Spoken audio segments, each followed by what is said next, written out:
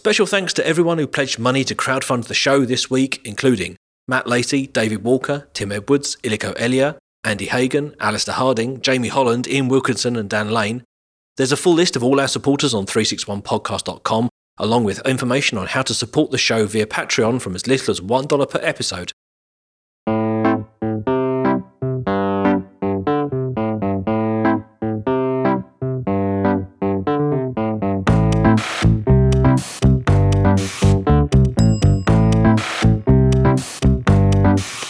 Hello and welcome to 361, a weekly podcast about mobile tech and everything around it. My name is Ben Smith. I'm Rafe Blanford. And I'm Ewan McLeod. This is Season 12, Episode 10, and in this, the final episode of the season, we're answering your questions. From the status of SMS to biometrics and retina scanning. And we're revisiting the $100 phone.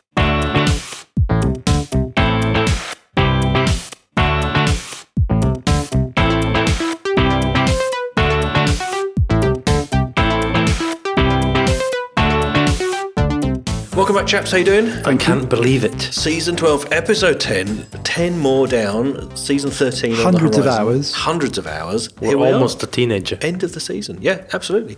Where did you think we'd make it this far? And it also just been our 5th birthday as well. 5 years of 361 podcast. I haven't wasted my time on anything else for as long, a very long time.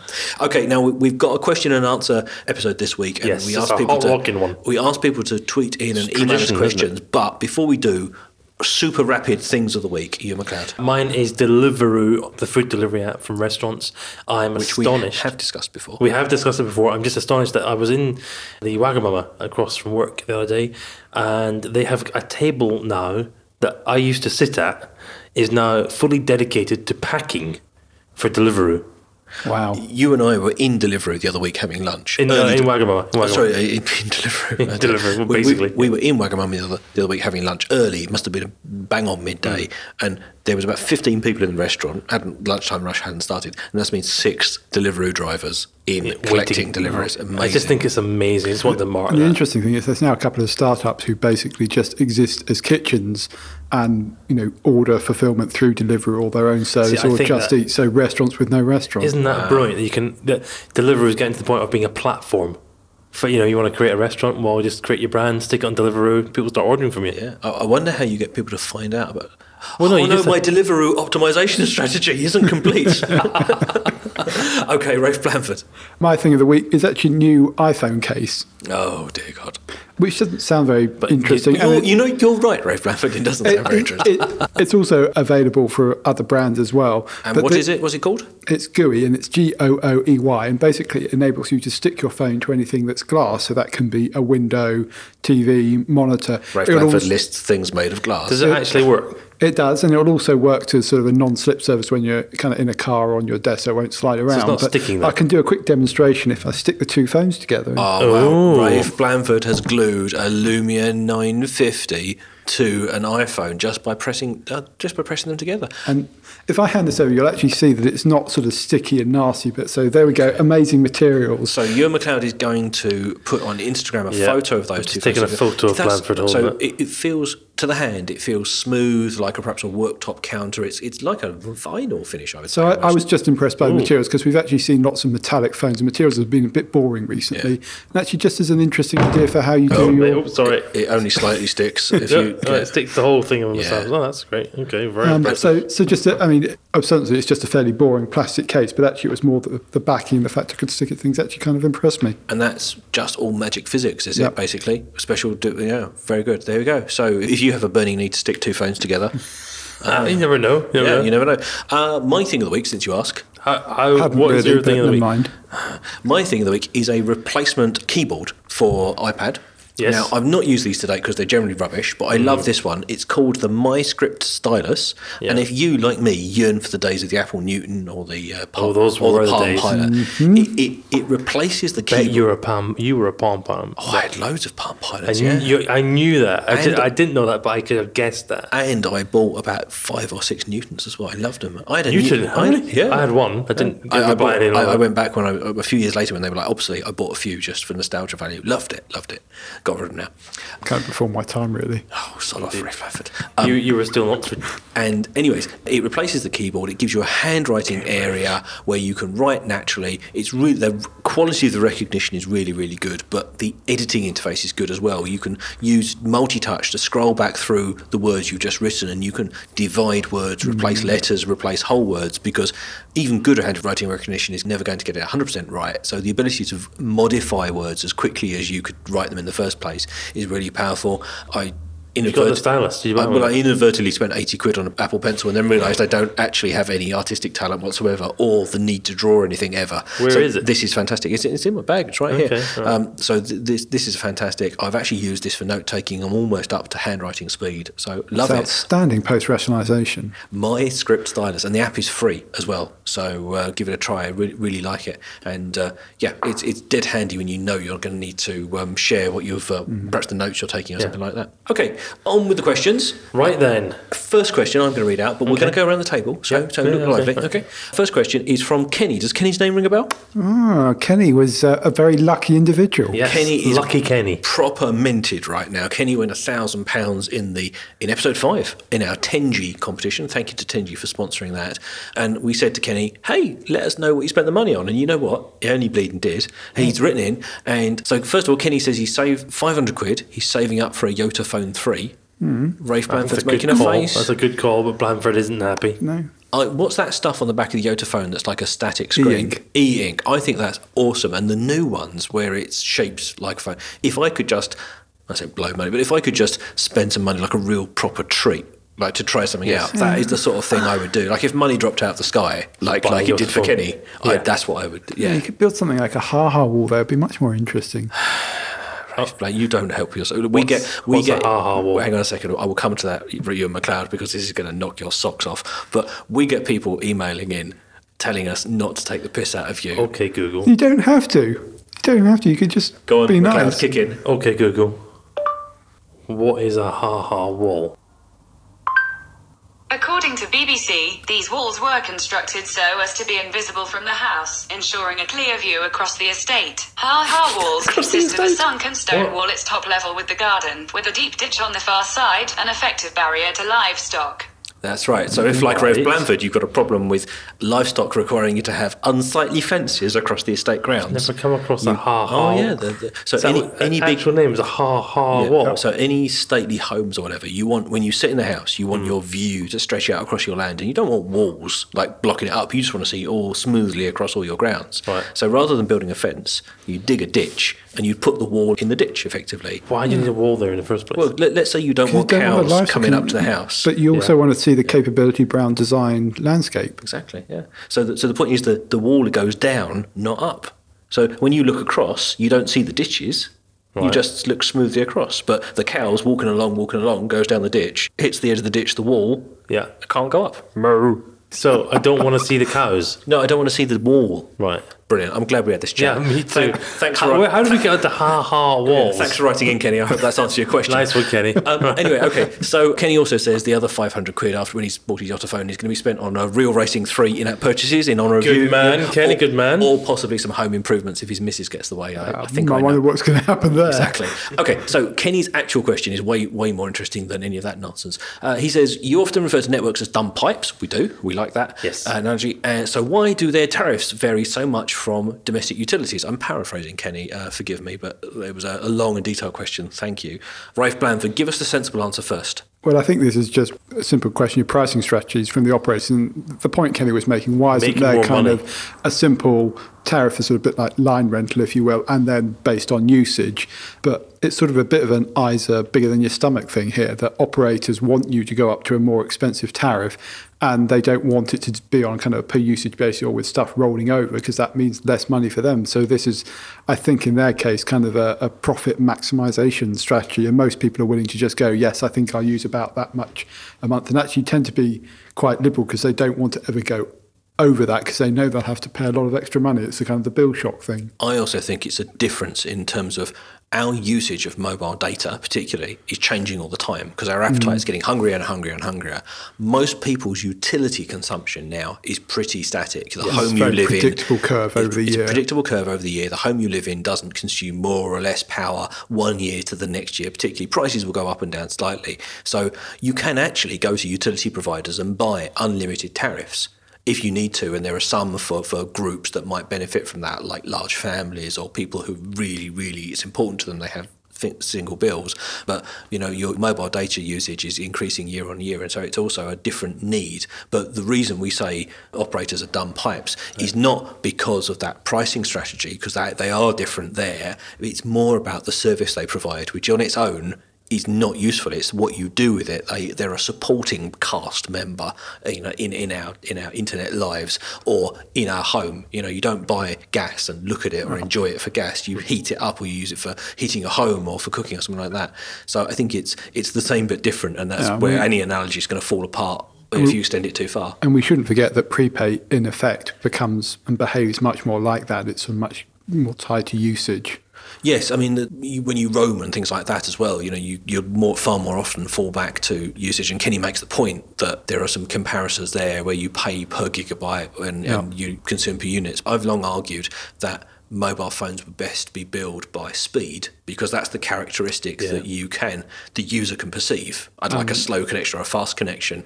And in Finland, there are some Sonera, operators. for example, is one of the operators that does that. And I think there are some elsewhere in Europe as well, because I can't say I want to download that web page and have any idea how much it's going to take to download. Even, let's say, BBC website. Even the BBC couldn't tell me how much its data is going to take for me to download the BBC website. Could be a bit cached, the graphics will change, the stories. So it's almost impossible to know. And in general, that's bad form for asking a consumer to buy a service they don't understand what it's going to cost them. In general, after a while, and accept it's not perfect, roughly how much it costs to heat your house up in the winter and in the summer just through repetition, because those things stay the same.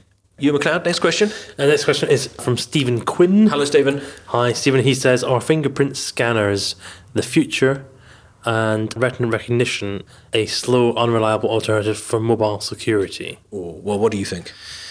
Fingerprint versus retina. I mean, it depends. The retina is probably one of the best things that all the fraud people like to invoke. It just needs to be really fast and not annoying.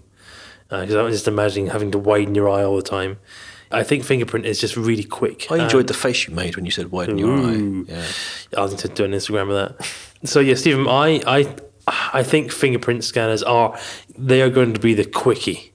The quickie fix. I mean, the reason Stephen, I think, is asking this question is because Microsoft has backed the kind of the retina recognition with Windows Hello on Windows 10. It's on the Lumia 950 and the 950 XL and a whole bunch of Microsoft sort of laptops and devices, probably the best known of the Surface ones. Objectively, how good is it though? That's the important point, because I think it's slightly longer. I mean, I've used it on a couple of devices and it's definitely 2 or 3 seconds, and there are a few scenarios where the lighting's bad, it just doesn't work that well. Yeah. To me, that's actually more about the maturity of the implementation. Apple put a lot of money into perfecting Touch ID, and fingerprint sensors have just been around a little bit longer. So I think in time, that calculation might change. But also I think the retina stuff is more set up for static devices or on a laptop or a computer when you're looking at the screen, and actually whatever the input mechanism is might be a bit further away. On a mobile device, just sticking your fingerprint on the back of something you're holding or on the home button as on the iPhone, as Ewan said, it's simple, it's intuitive, it's quick. But as you said, from a actual biometric point of view, my understanding is that retinas are better. Actually, from a pure security point of view, though, biometrics aren't that great because you can't change them. And actually, one of the principles of kind of the two-factor security, I mean, it's kind of a thing that you have, but you also want the ability to be able to change your password or unique identity. Hacked your iris. Yeah, and things like that. So, I mean, to me, if you can, at the moment, there's no question, fingerprints are the way ahead as kind of a proxy for security. I shouldn't think it shouldn't be the only thing, and that's how a lot of the apps are using them now. And if we just disregard whether or not retina is any good, it also suggests to me that fingerprints are a shortcut for a PIN code or for a password or something like that, which is fine for kind of security for stuff you do on your phone regularly. But as soon as you get into iris recognition, you're suggesting that you actually might be doing something that's even more sensitive than day-to-day banking, apps, personal data, that kind of stuff. Why? So well, I'm wondering what things that are such high security that they need better than fingerprint security are you going to do on your mobile device? There probably isn't. And there are other things you can do with fingerprints. You can actually look at the patterns of arteries and veins or capillaries underneath the fingerprint itself to kind of add a level. But actually it comes back to this problem that you can't change your biometrics, which a lot of security people will have a problem with. Okay, so Richard Yates has asked a follow-up question. Okay. Thank you, Richard. He also asked about iris recognition, but I'm going to jump to the second part of his question. Could Microsoft succeed at a rival to Apple Pay? I suppose probably thinking about the fingerprint element of Apple Pay. I suppose my take on it would be that Apple Pay is nicely implemented, but it's going to be like an app store and like a photo backup solution and like maps. Sooner or later, we're just going to consider it. Payment is going to be a mandatory part of every ecosystem. Google will have it, Apple will have it, Microsoft will have to have it. And so it won't necessarily rival Apple Pay, because there aren't that many Windows Phone devices out there, but it will be functionally and speed and quality-wise identical. Has to, doesn't it?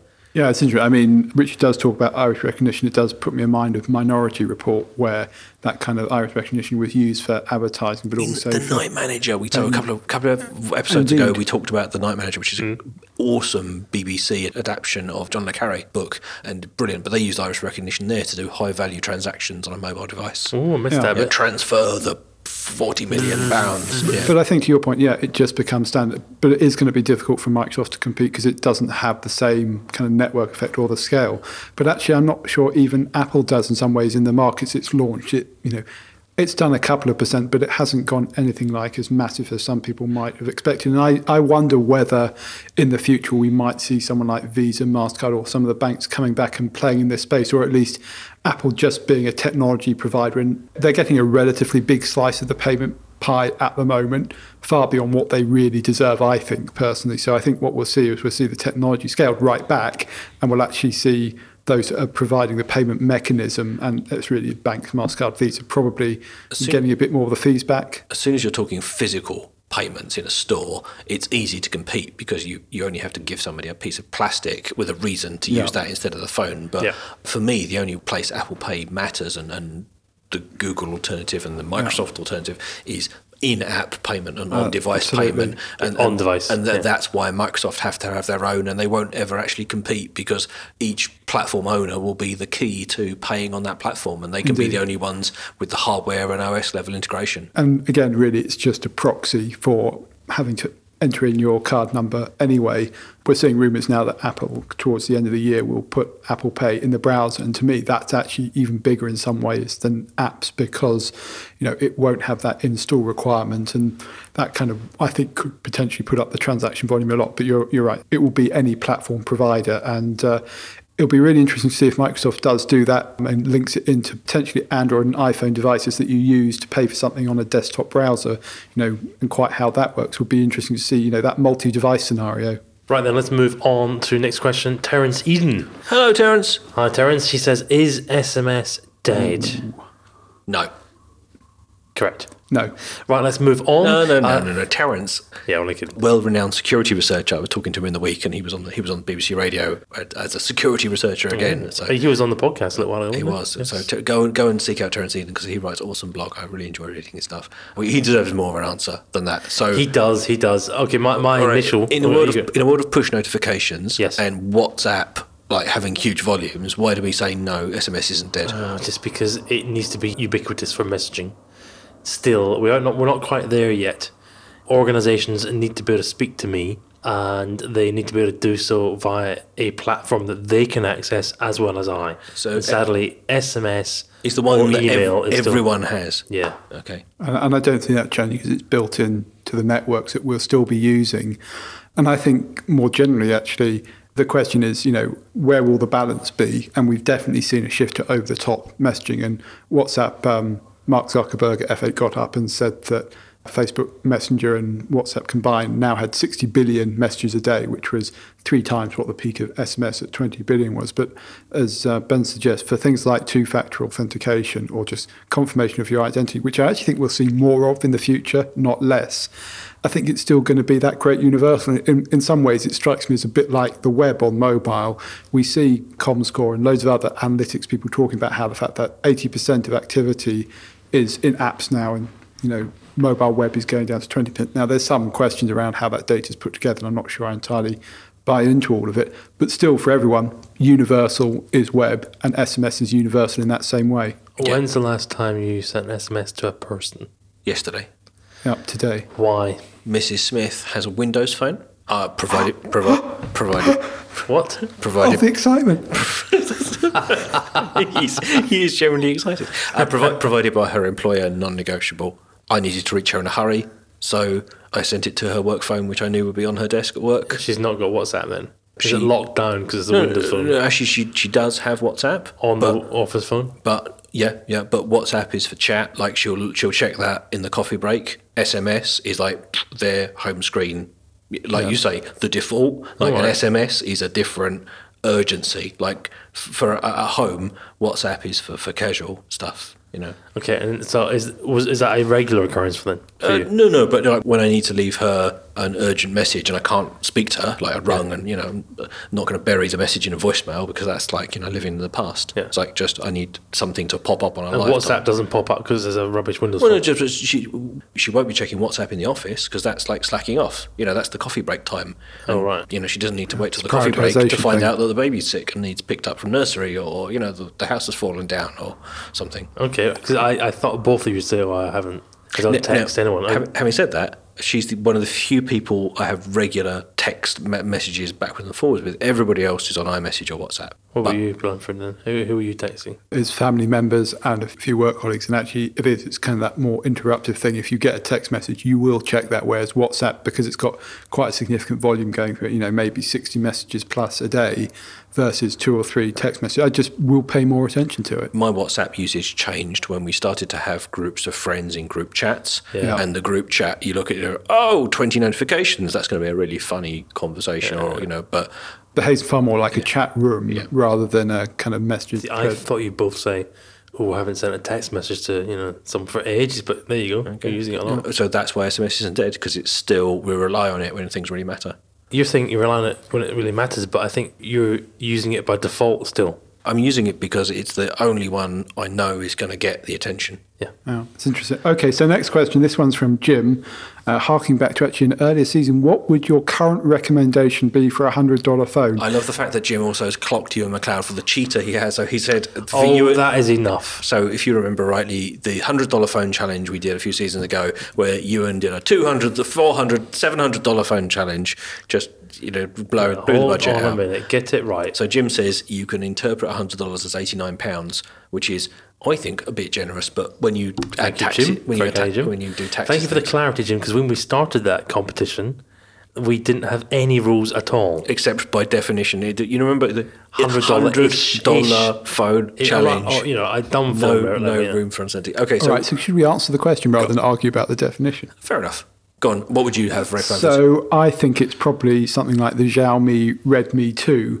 And, we had in that $100 phone challenge, which we kind of admitted that Ben won on bang for buck. By a country mile. I thought I won it. No. Yeah, anyway, and actually, but the problem was kind of buying it from a Chinese brand, there was maybe a quality question. My Lenovo wonky phone, which is since now inoperable. And I think things have improved right across the spectrum, but one way to kind of get a little bit more surety around that is to go for one of the known Chinese brand, and in this case, it's the Xiaomi device, and the specs on that are kind of, it's a 4.7-inch 720p screen, 8-megapixel camera, it's a Snapdragon 410, and it's got a gig of RAM. The other option to go for, of course, is the kind of the older flagship device, and I believe the LG G2 is just knocking around the $100 or so mark at the moment. So, although I won, I played. Wait a minute. I played a tactical. Don't think you won. I played a tactical game, which is I played a device I thought you guys would respect.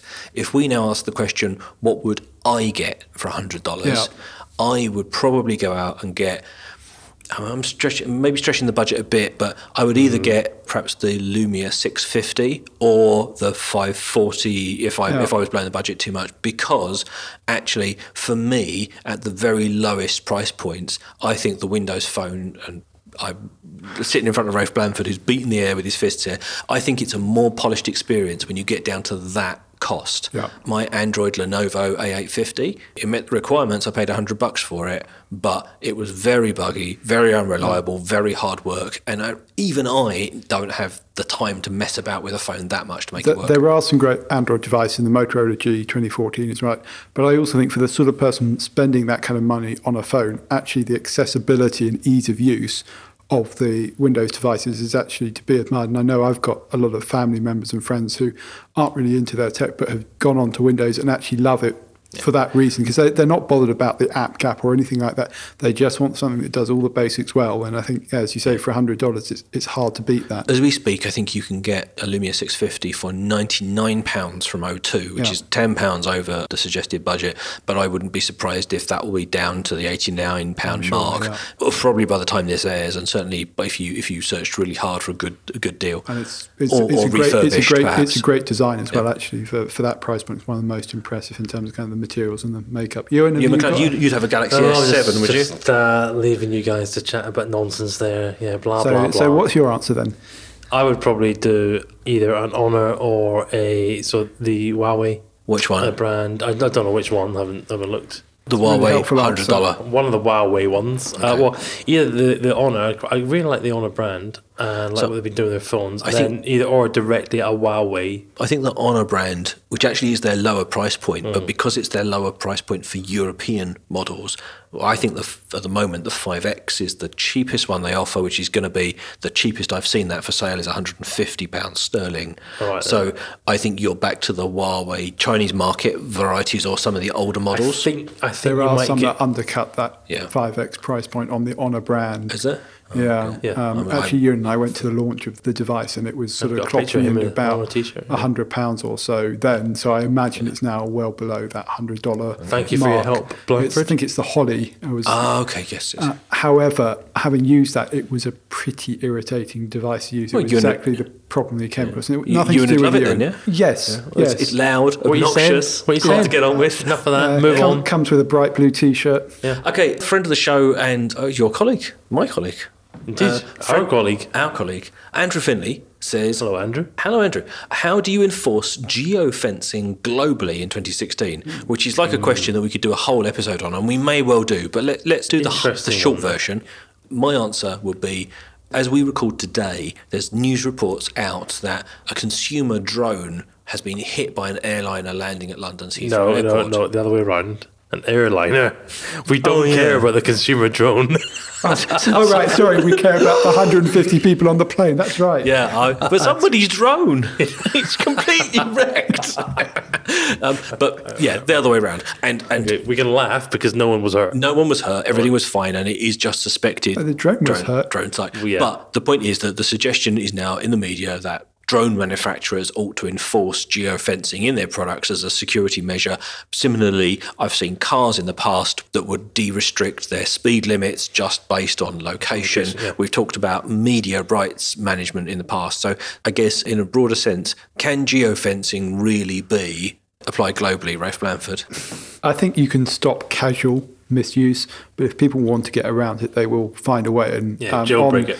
On geo-blocking, get a VPN, and there are actually products specifically designed about being able to watch BBC iPlayer when you're in the States or Hulu or whichever way round it happen to be. If you bake it into the hardware, it certainly gets more difficult, but even then, these things are built with off-the-shelf components. I can't believe it's not going to be difficult to flash another ROM onto it. Do I think it's a good idea? It's probably a great way to actually discourage bad usage for people just not thinking about it carefully. Quite helpful, actually. And clearly, airports, and there are rules around using them in the centre of London, for example. You're basically banned from doing it without a licence. But there's so many complications to that in terms of if someone is allowed to do it, how do you kind of switch that ability back on, and how do you regulate it across different markets so that it becomes a very tricky problem to solve. If we just restrict ourselves to talking about geofencing that we use to help ourselves, so I leave it on because I genuinely don't want to break the rules and I don't want to inadvertently fly somewhere I shouldn't do. where do I get my geofencing data from? I mean, am I going to have a label on Google Maps in the future? I click it on and it's going to show me geofenced areas, or I'm going to draw them on the map, and then my smartphone or my drone or my car is going to, download that data through an API? So I think certainly for cars, it's going to come from the mapping providers and, the HERE consortium that's now owned by a whole bunch of German manufacturers. I can absolutely see that being another characteristic in the data set. For things like drones, I think it's more likely to come through something like OpenStreetMap or a partnership between those and the drone manufacturers. And I can see it becoming one of those important bits of data that becomes key to doing it. And we kind of saw something similar happen with a lot of the big manufacturers building their own location databases based on cell towers, and that was done through a combination of operator and handset manufacturer partnerships. So it's not impossible to see, drone manufacturers partnering with, mapping organisations, maybe even government institutions, to kind of have that stuff built in. And I do think as an advisory capacity, it's going to be a useful feature to have. And it's, for autonomous vehicles as well, it's kind of an interesting feature to think about, because actually it's the same thing. How do you prevent people driving where they're not supposed to, or the classic following GPS navigations and going off the edge of a pier or into a too deep ford? This is actually kind of restricted geospace is something that's absolutely needed when machines are making these decisions, because there isn't a human that can go, yeah, that's not a good idea. When I was in Beijing, the company that was doing the drone for this event, they had the drone with them, but they could only use it in the hotel. And the event manager was saying, well, just put it up and just do it outside and do me a shot of the hotel. And the chap said, no. And he brought up his laptop and said, look, this is the no-fly zone. The no-fly zone. And they actually had a physical map of the city. It was mapped out saying, no, you can't fly anything in this area at all. Yeah, I mean, having been in Beijing legally during the Paralympics, when they were there, working on those, I had cause to have discussions with Chinese policemen on a number of occasions about, what was and wasn't permitted. And they're not a group of people that I would mess with. So yes, I would follow the rules too. Yeah. Indeed. So, but to provide one general answer to this, if it's going to be really enforced globally, it would have to be the equivalent of trusted storage on a phone device, and there would have to be a software element but also a secure hardware element. Yeah. And that's the only way you're actually going to make it happen in a way that would be legally enforceable and not open to being hacked. And even then, it's not guaranteed. It's always going to get bypassed with a ROM upgrade or something, isn't it? It strikes me that enforcement is going to be about not making it impossible for the device to go in the wrong place, be it a drone or a car. It's going to be about having very easy ways to identify the thing and for the police to spot the drone by detecting them, not by limiting it. Excellent question. Next question is from Spencer. Do you think any of the main smartphone manufacturers will say, bother this year's flagship will have a big battery? No. This is a question that has been close to my heart for a long time. We have done quite a number of episodes where we talked about the size of batteries and the device thinness or device size. For a long time, I just thought the manufacturers were nuts. It used to really annoy the hell out of me. It really did. The device would last for 20 minutes, then you have to go and charge it again. We were buying rubbish phones if they lasted 20 minutes. Well, it did feel like often, especially with some of the earlier iPhones, I'd be using it. I would watch the percent figure drop almost real time.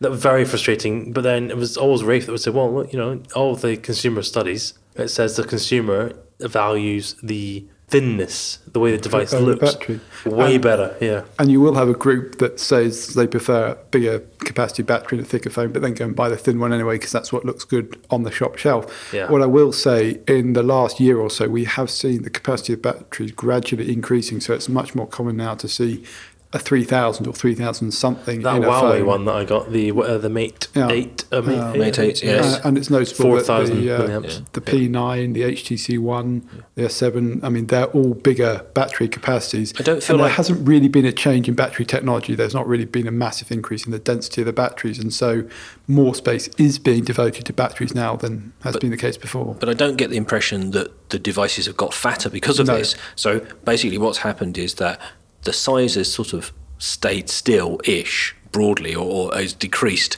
by a smaller amount, and they're just getting better at making all the other components smaller. That's so right. that phones are just much more battery because everything else has decreased in size. And I think that's going to be the continuing trend, because you cannot stand on a stage at a flagship device launcher and went, here's the new iPhone 9. It's a centimetre thick. Yeah, exactly. You could chew it. It's so thick. No, it's not going to work at all. No. And ultimately, consumers fib when they tell researchers what they want anyway. Okay, Gareth Evans. Here's a good one to think about closing on. If you could only choose one device, what and why? Rafe Blanford. I need to think about this one. Are you at McLeod? Okay, right. It's because Blanford's going to say he means his iPhone. All the Microsoft fans are listening and he can't disappoint them. Will it be the 950 or the 950 XL? Why are you adopting that voice? I'm just endeavouring to inject a little humour into Okay, just checking, because that's not accurate. They're very nice people, all of his fans. Yeah. They are. Hello, Rafe Blanford's fans. Hashtag Team Blanford. There's not a lot of people. You're really skating on thin ice. Oh, really? Yeah. Oh. There you are wouldn't a like lot of blandies. You wouldn't like him when he's crossed. That's what they call themselves, isn't it? Blandies? Yeah. I thought that was when you took a picture of Rafe Blanford. Yeah, but they also call themselves blandies. Oh. Yeah. It's true. It's true. They were telling me the other day at that meetup. Okay. I'll tell you more about it. Is it a meetup or a self-help group? Anyway, back to the question. Gareth, hello, Gareth. If you could choose only one device and why, I think it probably has to be the iPhone. Although I have to say, I was walking along the road on the way to the studio today with Ben, and he brought out his iPhone, and I just thought, yeah, that looks really old. So I just thought I'd let you know that. In your hands, at the iPhone, not Ben, by the way. Yeah, I am knackered, the iPhone. So actually, and disappointingly, I broke my iPhone, so that's not even like beaten up. That is a 2-week-old brand new iPhone. I'm sorry, I'm just holding the iPhone 6S Plus. It's a rubbish-looking phone now, officially, right? It's boring. It doesn't inspire me. It's very tired, really old, really boring. All right, so but it's still a default for me. Okay, so iPhone. Which one of the iPhones? It's a 6S. 6S Plus. Okay, Rafe Blanford. Well, the interesting thing is, I'm not actually sure I care which device it is. I care far more about what's on it and all the stuff on it.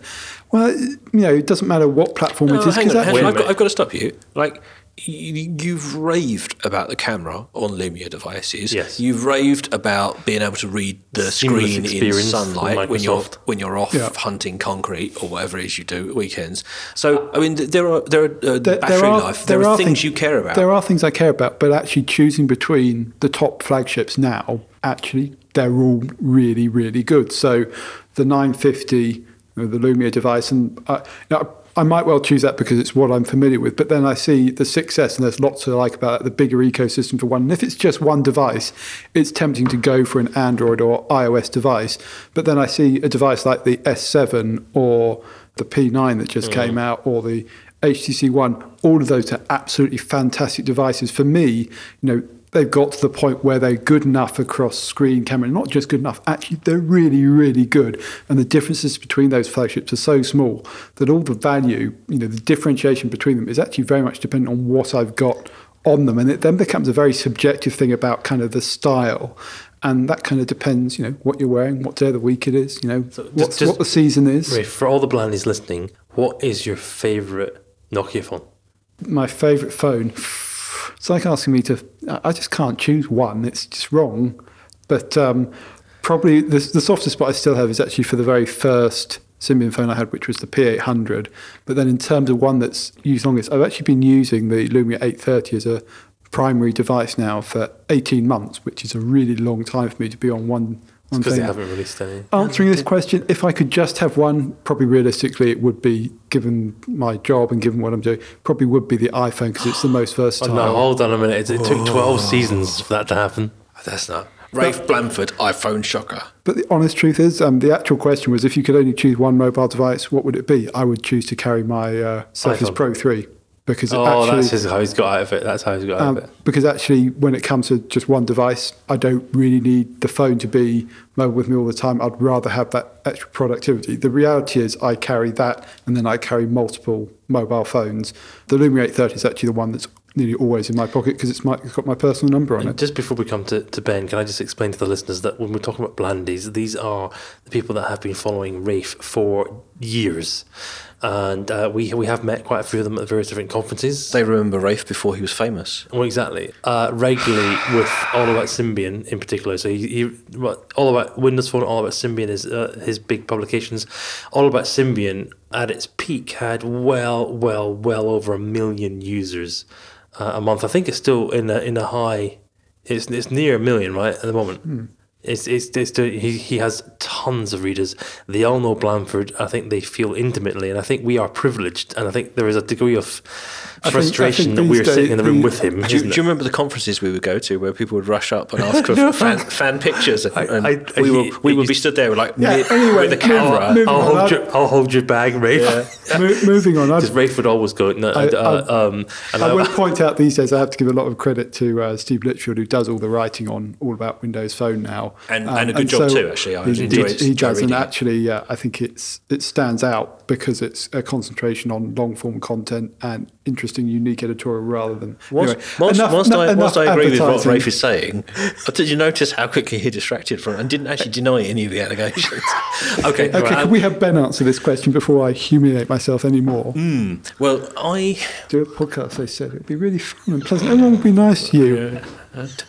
150 episodes later, you realise that's not the case. Yeah. Okay. I'm a bit slow sometimes. So my default reaction was to say iPhone 6S Plus. I've just got rid of my Plus because the size was... Have you? Yeah, the size was bugging me, and I've just switched back to... What was that one? This is a standard 6S. Every time I pick up my wife's, I think, this is a rubbish small phone. So I've gone back to my God, this looks ridiculous in your hands. Well, I've gone back to the 6S because the large size was irritating me, and I wanted just to try the difference. But the point is, I've done that because I've got the new iPad Pro, and so because I carry the device around with me, if I want to do big screen, watching video or reading what about stuff, taking photos? You've got a rubbish camera in that. The camera is good enough. Rubbish. It doesn't have optical image stabilization, but I'm not generally taking pictures that need that. I'm not doing high motion stuff. Okay. That's what the 950 is for. No. I would have said that because for me that's the one device that does everything kind of well enough. But actually, I think if you really pushed me and you said all your devices, including all other computing devices, I'm going to follow Rafe Blandford's lead and say the new 9.7-inch iPad Pro for me is exceptional. Never mind the quality of the iOS ecosystem. This is just such a light, well-made, attractive, nice to handle device.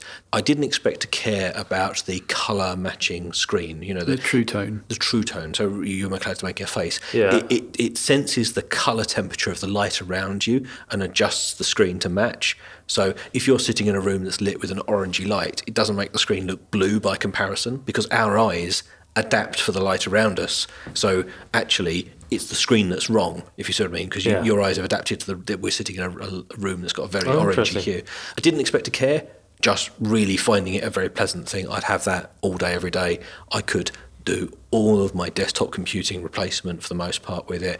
I make very few phone calls. I could do all my WhatsApp and over the top. Is that because you can VNC to your? Or I could, I could VNC to a computer if I needed to. Actually, I've been using the Screens app as an iOS app, and actually, it's almost better on iOS on the iPad than it is through a desktop. Really love it.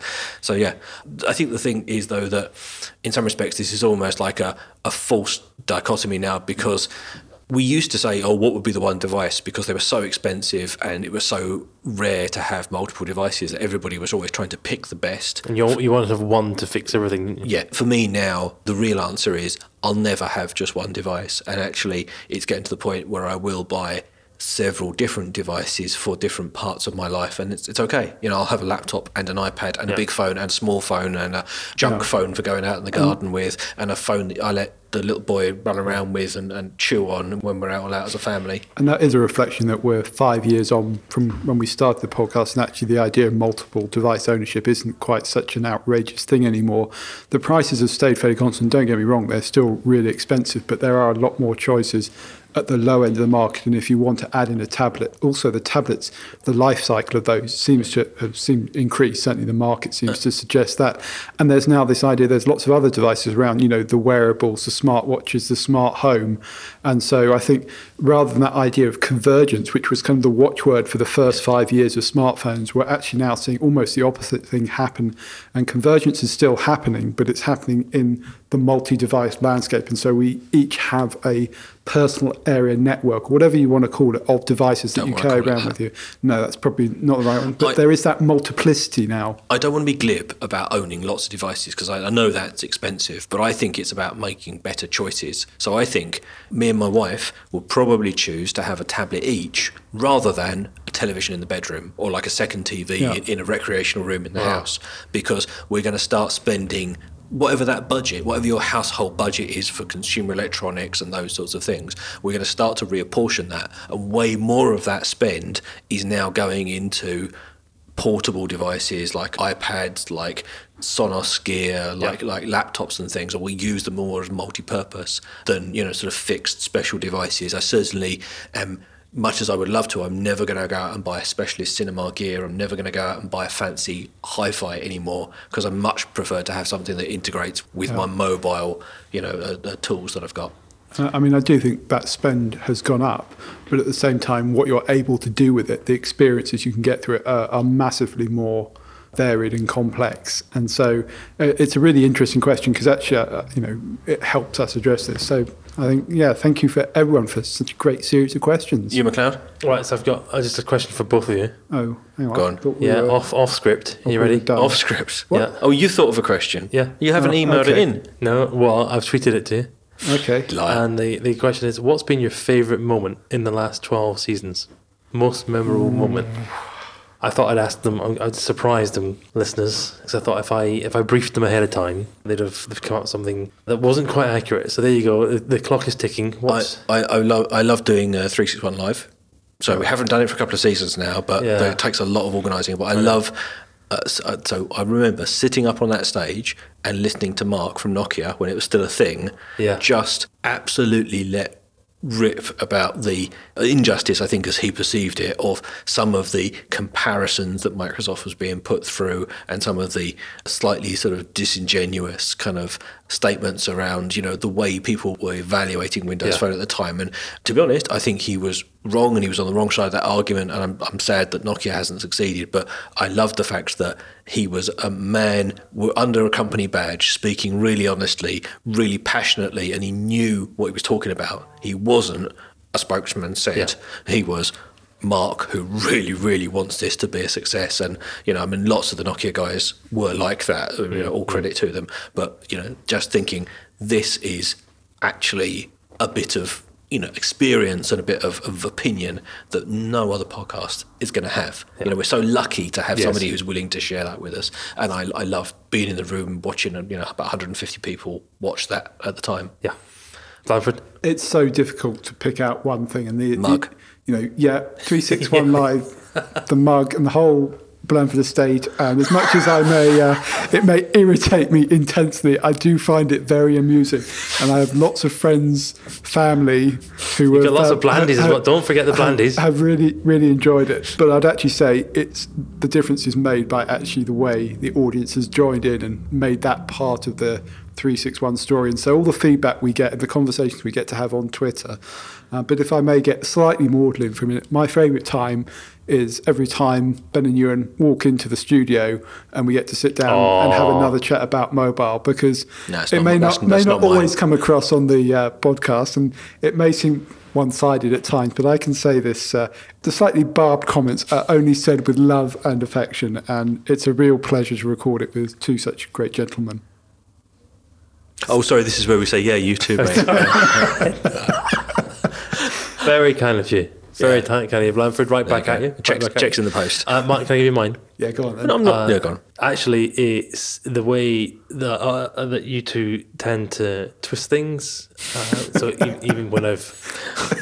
like in-app purchases? Well, maybe I'm not entirely not to blame. If I try and put it in double negatives as much as possible. Someone yesterday said to me, like when I thought it was really funny when you refused to take public transport. Do you remember what I'm talking about? That was in Barcelona, was it? Like years ago. Congress. It's one of my favourite episodes. That's 3 years ago. I know. Someone was yesterday said, because you look like a real fool. I'm like, all right, thanks. Yeah, because you wouldn't take public transport. And they went, I said, what? It's just a preference. I want to take a taxi. But on a very regular basis, people still bring that episode up and throw it at me and make me sound perhaps that was semi-justified, that view. I really enjoyed going on a holiday with you. 361 tour. I have to say, one of my favourite things is when we have an episode and you I think you must know it winds people up. But you say something like, I want a phone that no one else can have because I am better than everyone else. And I know I've seen you in real life be more self-aware than that. Like you, and I think, oh, I wonder if we'll get any feedback about that. And then the next day after it's published, I open my email and it's just people writing in all red capitals, he must die. and I don't know how you have that talent for pressing that button, but if you've ever written in to tell Ewan McLeod to go and take a long run off a short pier, then thank you, because you've amused me greatly, and I have a special file clipped of those. Well, because people want, I think if you're listening to me, you either want to violently agree with me or violently punch you in the face.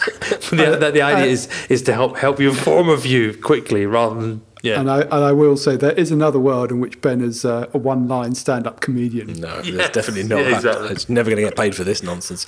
Anyways, we should wrap up there. Thank you to everyone who wrote in. Sorry we haven't been able to do all the questions. We always appreciate all your feedback. Thank you to everyone who's written comments in by email, left them on the posts. Just every so often somebody emails and says, thank you, we enjoyed the podcast. And I have to say that nice. Makes my day, absolutely, because this is a huge investment. A lot of work goes into this. A huge investment of time and energy, and not just by us, actually by the people who sponsor and support us as well. You know, a lot of people are contributing to make this happen. It's great fun to do, but it's even nicer when we know that some people have enjoyed it along the way, because to be honest, I'd do this if no one was listening. Yep, indeed. Okay, thank you very much to marketautiowrangler.co.uk for editing this. Thank you for all the people at DHS at LBI for their support, for the access to the recording studio, and for loaning us Rafe Blanford. You can find us at 361 Podcast on Twitter. We're on our Instagram now, and we're posting pictures of behind the scenes, the recordings, Rafe Blanford in various states of happiness and distress, Rafe Blanford holding things, Rafe Blanford pointing at things. Basically, if you like pictures of Rafe Blanford, the 361 Podcast on Instagram. The Blandies love it. The Blandies love it. You can find us 361podcast.com, where you can leave us a message, contact us by email, and find out the details of ways to leave us a voicemail. You can also find us on Facebook, but don't encourage them. We'll be taking a short break at the end of season 12. I'm not too short. We're not too short. We're going to be planning season 13 with the Patreon support money that we have stashed away, and some of the sponsorship money, and so on and so forth. We're trying to plan a more ambitious season 13. We'll be trying to do some events and a bit more content production, and we will be also sort of talking to you about what you'd like to see in the show and asking your opinions. So more Blanford merchandise. More Blanford merchandise, possibly. Thank you to everyone who supported us. Thank you for your comments, and we will be back very, very soon with season 13. See you soon. Bye-bye.